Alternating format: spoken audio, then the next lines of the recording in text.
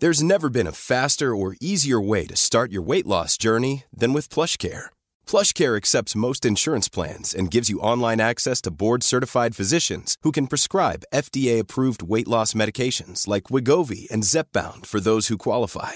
Take charge of your health and speak with a board-certified physician about a weight loss plan that's right for you. Get started today at plushcare.com/weight-loss. That's plushcare.com/weight-loss. plushcare.com/weight-loss.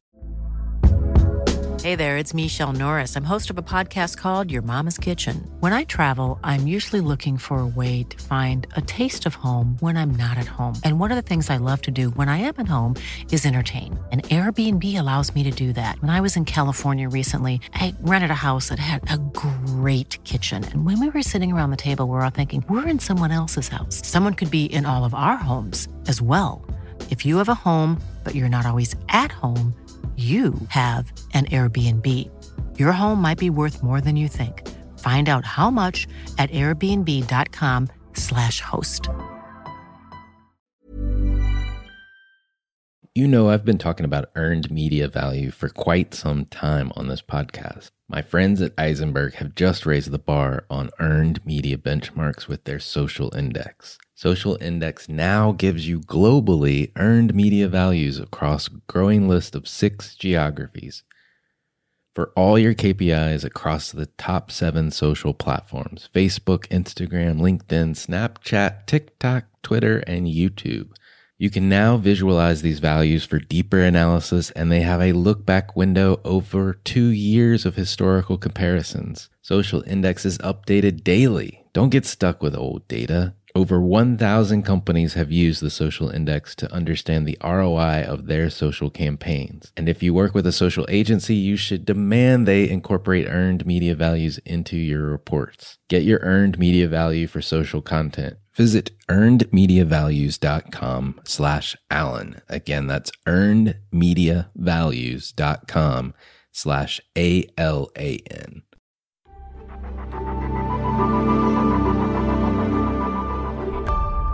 Welcome to Marketing Today. I'm your host, Alan Hart, managing partner of Atomic, combining brand science and creative fire. Today on the show, I've got Tom Asacker, keynote speaker, advisor, and author of The Business of Belief.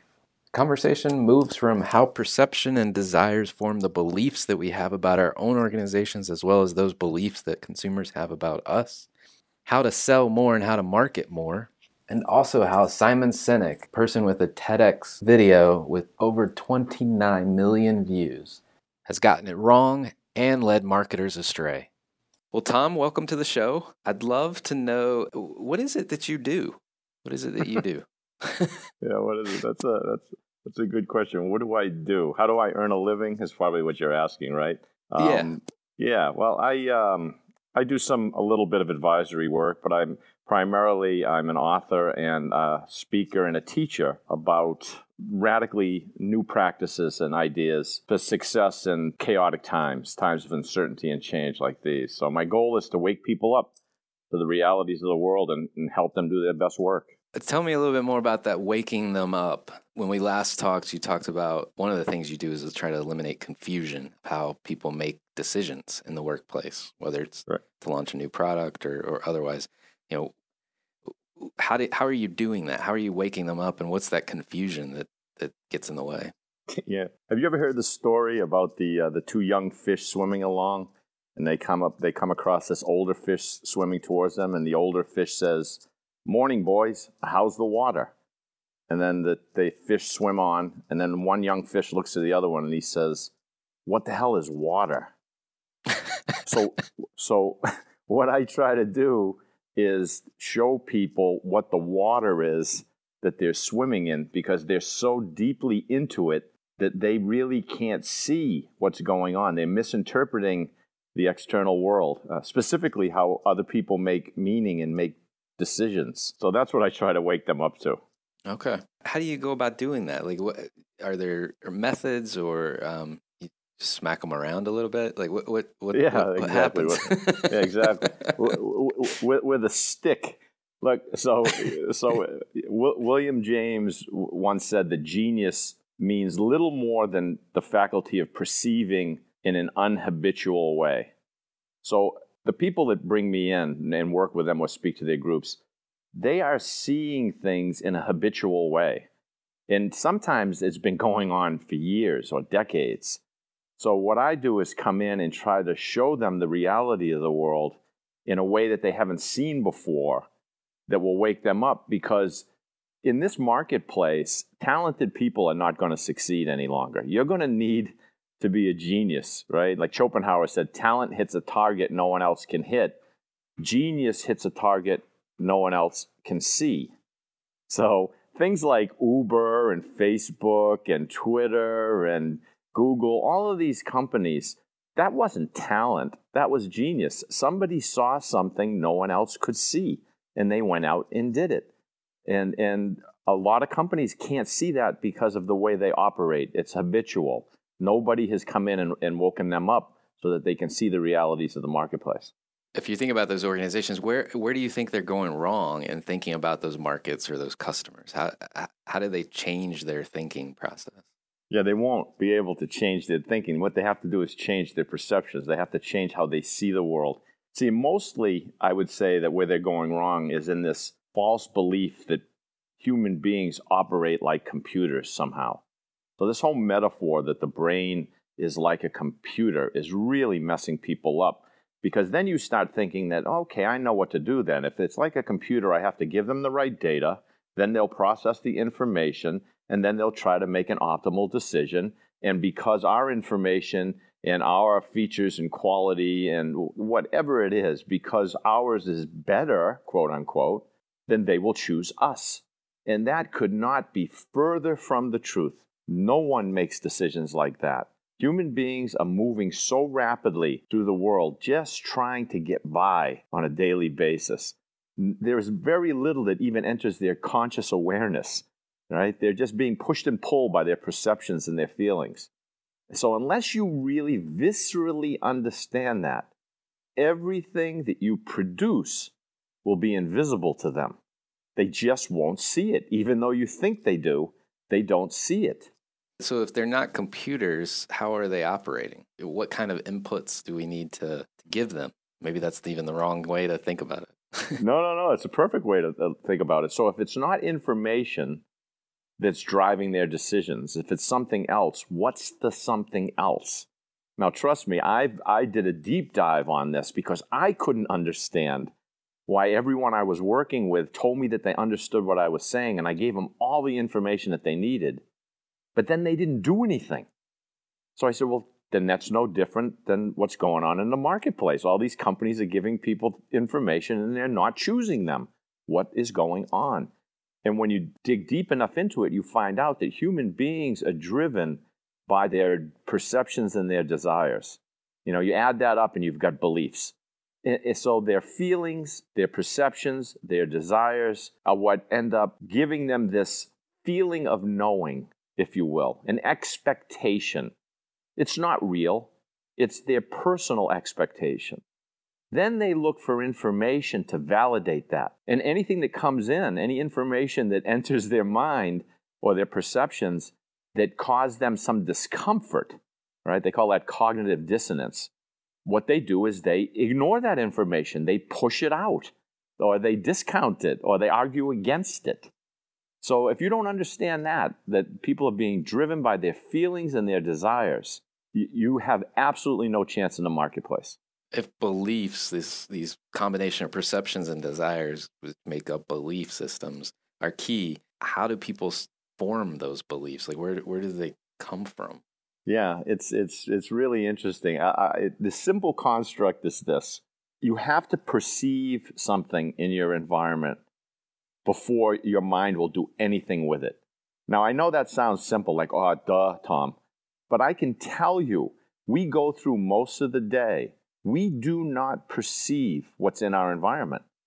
It blends in. It doesn't stand out because it's something that's expected. We don't look at it. So most marketers, for example, don't understand this. They don't understand that unexpected events are what trigger learning and consciousness. So they'll throw ads in magazines, or they'll put something on Twitter or Facebook or here or there. Nobody is even seeing this stuff. Because think about it. If you saw all this stuff, how would you get anything done during a day? You couldn't. You couldn't, True. right? It's everywhere. It's everywhere. So what you do is you tune all of it out except for something that confuses you. Then you start investigating it a little and you say, okay, what is this? The next thing that happens is your feelings kick in. So the look, the feel, the aesthetics, all of these different things kick in, and it either says to you, this is something I might like, or it says to you, this is nothing I'm going to like. It's not me. It's the wrong font, wrong sensibilities, wrong message, wrong words. And so you don't go any further. But if the feeling says, I think there's something of value in here to me, then you go to the next step, which is thinking about it. That's when you dig through a little information. I might like this. And then you make a decision. So it's you sense something, you feel something, then you think about it after you get done feeling it, and then you make a decision. But everyone thinks it's opposite. They think you sense something, then you think about it. Right? It's like you sense this thing, and then you say, well, let me read all of this now to see how I feel. No, you're not going to read it unless it feels like something that you want to read. So your feelings are the things that are telling your thinking mind, we should waste some time over here because this may be valuable. That's it. But until you get that, nothing is going to happen. Interesting. Are there companies or examples you pepper out there to give us an illustration of how this takes place? Yeah, well, they're everywhere, right? So well, first of all, most of the companies don't get it. You know that, right? Right. I mean, just fades into the background. Oh, yeah. Look, I read a statistic that said that 52% of the Fortune 500 have gone bankrupt, merged, acquired, or fallen off the list since 2000. And then the average age of a company since the S&P was formed in 1960 has dropped from 60 years to 12. So These people that you think are doing it right, these brands that you look at and you say, oh, yeah, these are well-known brands. Everybody knows who these people are. They've got great quality. They got great brand names. They're well-known, great advertising. They're not making it, man. And you can throw these names out there like Prince Spaghetti, Polaroid, Kmart, Chiquita Banana, Vlasic Pickle, General Motors, Sports Authority, Muzak, TWA, Schwinn Bicycle, Sunbeam Bread. All of these are like well-known brands. They're all bankrupt. They've all gone bankrupt. Right. So what's going on? What's going on is they cannot see what's going on right in front of their eyes. Look, John Cahill, he's the CEO of Kraft Foods Group. Last February, he was on an earnings conference call with Wall Street analysts. He said, and I'm going to quote what he said. He said, it's clear that our world has changed and our consumers have changed, but our company has not changed enough. Now, if you dig into those words and you say, what can this guy possibly mean by that? He wasn't saying that they didn't have the will to change enough. He was saying we didn't see what had to change. And that's it. That's what's going on. Do you have an example of a company you think is doing it right or has at some point done it right? Every company that has sales success is doing something right for some audience. Now, that sales success has to come along with growth and operating profits, right? Because anybody can sell anything at a loss. I can do it, right? So you've got to look at their operating income and say, okay, their sales are growing. Are their operating profits growing too? Yeah. Okay, then they've got the model figured out. I mean, Apple's the poster boy.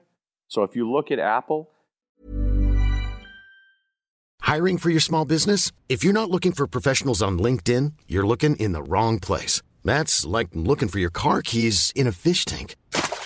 LinkedIn helps you hire professionals you can't find anywhere else, even those who aren't actively searching for a new job but might be open to the perfect role. In a given month, over 70% of LinkedIn users don't even visit other leading job sites. So start looking in the right place. With LinkedIn, you can hire professionals like a professional. Post your free job on linkedin.com/people today. Hey, it's Ryan Reynolds, and I'm here with Keith, co-star of my upcoming film, If, only in theaters May 17th. Do you want to tell people the big news? All right, I'll do it. Sign up now and you'll get unlimited for $15 a month and 6 months of Paramount Plus Essential Plan on us. MintMobile.com/switch. Upfront payment of $45 equivalent to $15 per month. Unlimited over 40 gigabytes per month. Face lower speeds. Videos at 480p. Active Mint customers by 531.24 get 6 months of Paramount Plus Essential Plan. Auto renews after 6 months. Offer ends May 31st, 2024. Separate Paramount Plus registration required. Terms and conditions apply if rated PG. What brought them to where they are today was this understanding that people buy things with their feelings first, by the look and feel of the packaging, by the way the advertising evokes emotions and feelings, all of that stuff. But they're somebody to keep an eye on, because I think they've lost their way as well. Because as soon as you do something, everybody starts catching up with you. And before you know it, the Microsoft stores look like the Apple stores. It's true. It's very true. So one of the comments you made to me when we last spoke was a comment about Simon Sinek. And I shouldn't have said that, huh? Well, you know, I like, I guess a million other people have watched that TED Talk on the circle, right? Right. And why being in the center. So I'm curious to get your perspective on, you know, how's he got it wrong? What's wrong about what Simon says? Yeah, what Simon says. Listen, his conclusion is one of the most dangerous ideas for marketers to embrace, for business leaders to embrace, and I'll tell you why. His conclusion is people don't buy what you do, they buy why you do it. Now, I'm going to tell you something. I've created a lot of stuff in the past that's been birthed by an inner voice that says to me, do this. No one in the world knows what that why was. When they buy one of my books, they have no idea why I did that book. That's not the reason that they're buying it. They're buying it for their own reasons. Their own desires are what's driving them to buy that. And when you're driven by your internal why, you start forgetting that what's really important is how do we bring this value to life so that these busy people out in the marketplace, busy, distrustful, skeptical people, how do we get them to see the value in this like we do? That's not a why, that's a how. And anybody that I'm saying this to that listens, that's really having an issue with it, because everybody has an issue with it. See, it feels good to believe that if we have this strong purpose, that everybody will come and get it and buy it. But it's not true. I've worked with hundreds of nonprofits. They have the greatest purposes in the world, and a lot of them struggle. So it's not your purpose. It's how do you bring that thing to life for others, right? So it's yin and yang, man. There's the inside, which is your purpose. Absolutely be driven and inspire your people and yourself with your purpose. But then when you look to the outside, understand that that's a totally different ball game out there. You have to be driven what brings them their value, what excites them, their perceptions. It's tricky. So it's do you know what I mean? I get it. I mean, you're saying essentially it's important to have a why, your own personal why, but it's even more important if you were trying to sell something to know their why. I don't say it's more important. See, this is where this is my issue with Simon. I love what he says. I believe everything he says except for his statement. People don't buy what you do. They buy why you do it. That is false. They don't buy why you do it. All you've got to do is go ask people that you meet, whatever they're wearing or driving or drinking or eating or wherever they are, right? Ask them, do you know what the why of this automobile manufacturer is? Do you know what the why is of the people that own this restaurant? They will say, what are you, nuts? Of course not. I eat here because I love the food, the pricing's good, whatever. Oh, exactly. No, you put it that way and it makes perfect sense. It's even comical to think about it, to be honest. Yeah, it is. Well, good. Well, hey, I've got a couple questions. I want to kind of step back and talk about you. But before I do that, I want to allow you, how do people find you? Where do they go? They can just go to thebusinessofbelief.com. Okay. There's only one guy named Tom Asacker in the world that spells it like I do, so they can find me if they Google my name. It's Asacker. So they'll find me. I'm all over the place. Oh, not always in a good way, but I'm all over the place. Well, so stepping back from all this, what fuels you? What drives you to do what you do? That's a really deep question, because I've done a lot of things. I wasn't born in educated to be a writer. I mean, I worked for GE, bought out one of their companies when I was in my 30s with some other managers. In my early 40s, I started a medical device company and grew that like crazy. Left all that and opened a strategic brand consultancy. I kind of do what my inner voice is speaking to me to do. So if it says, you should write a book about this, I honestly don't even think of, this is my point about the why. I don't even think about the external world. I don't say, well, maybe the world wants it, maybe they don't. Nope. I do it because I'm driven internally to make it happen. But then once I get done with it, oh yeah, I figure out how to put the right cover on it, what fonts to use, how to market it. All that stuff comes later. I'm just, like I said, I'm driven by what I feel. If I feel something and it feels time to do something, I do it. I just got finished writing a screenplay to have a movie produced. Why? Wow. I have no idea. I don't even know. I would love to watch it. So you got one viewer already. All right, thanks. Me too. I want to see it too. I love it. So if you think about, like, this may be an odd question for someone like yourself, but you think about brands or companies out in the marketplace, any that you take notice of or you think, oh, that's kind of interesting?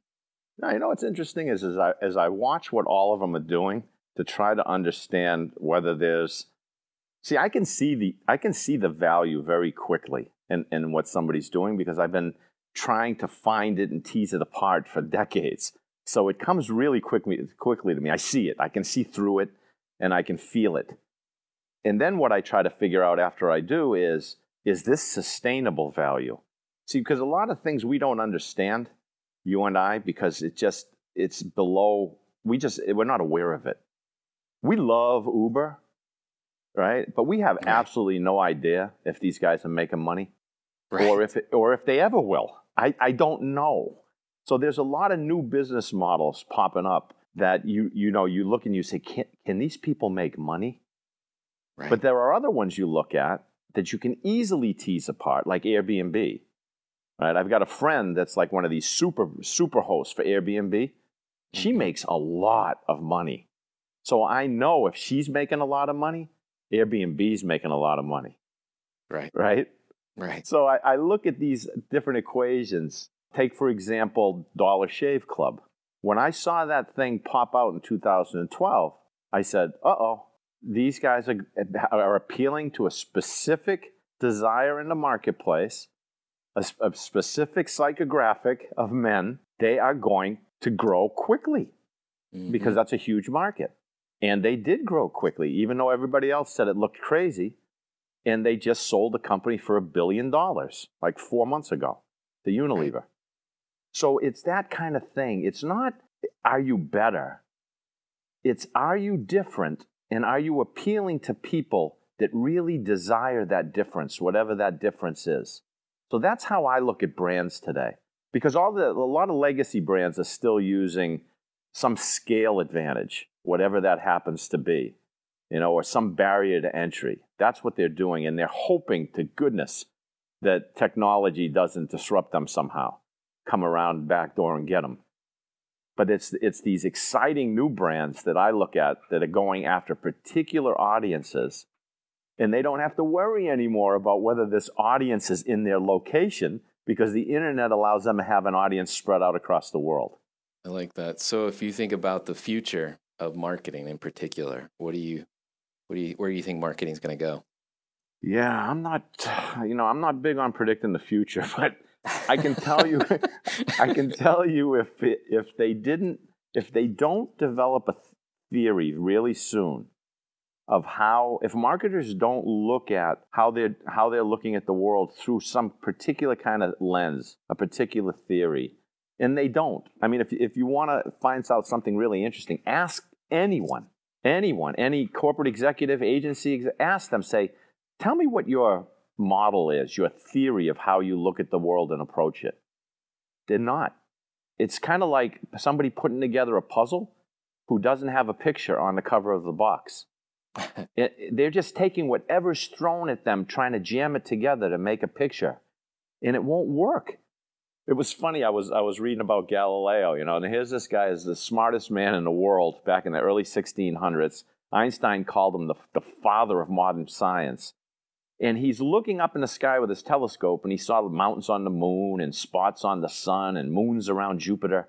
But when he looked at Saturn, it looked like 3 little spheres, a big one and then 2 little ones on either side. So he called Saturn 3 stars.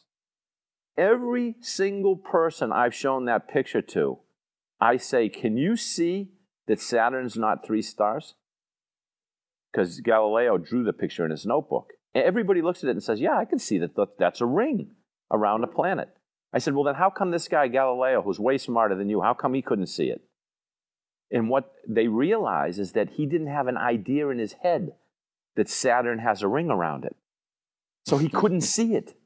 And that's what's going on with marketers. If they don't develop a theory for how the world works, they are not going to ever see it. And they're just going to get frustrated and confused. They're not going to understand why nothing's working. So I think the future of marketing is that it's going to have to become a little bit more scientific, and we're going to have to get people to adopt a theory of how they look at things. And then they can look at all the different tactics they come up with through this lens to see whether they're good, bad, or what needs to be changed. That's my opinion. Great. Well, thank you for coming on the show. Oh, it was great. I'll do it anytime you want. Let me know. I'll definitely have you back. That's for sure. All right, great. I appreciate it, Alan. Thank you very much.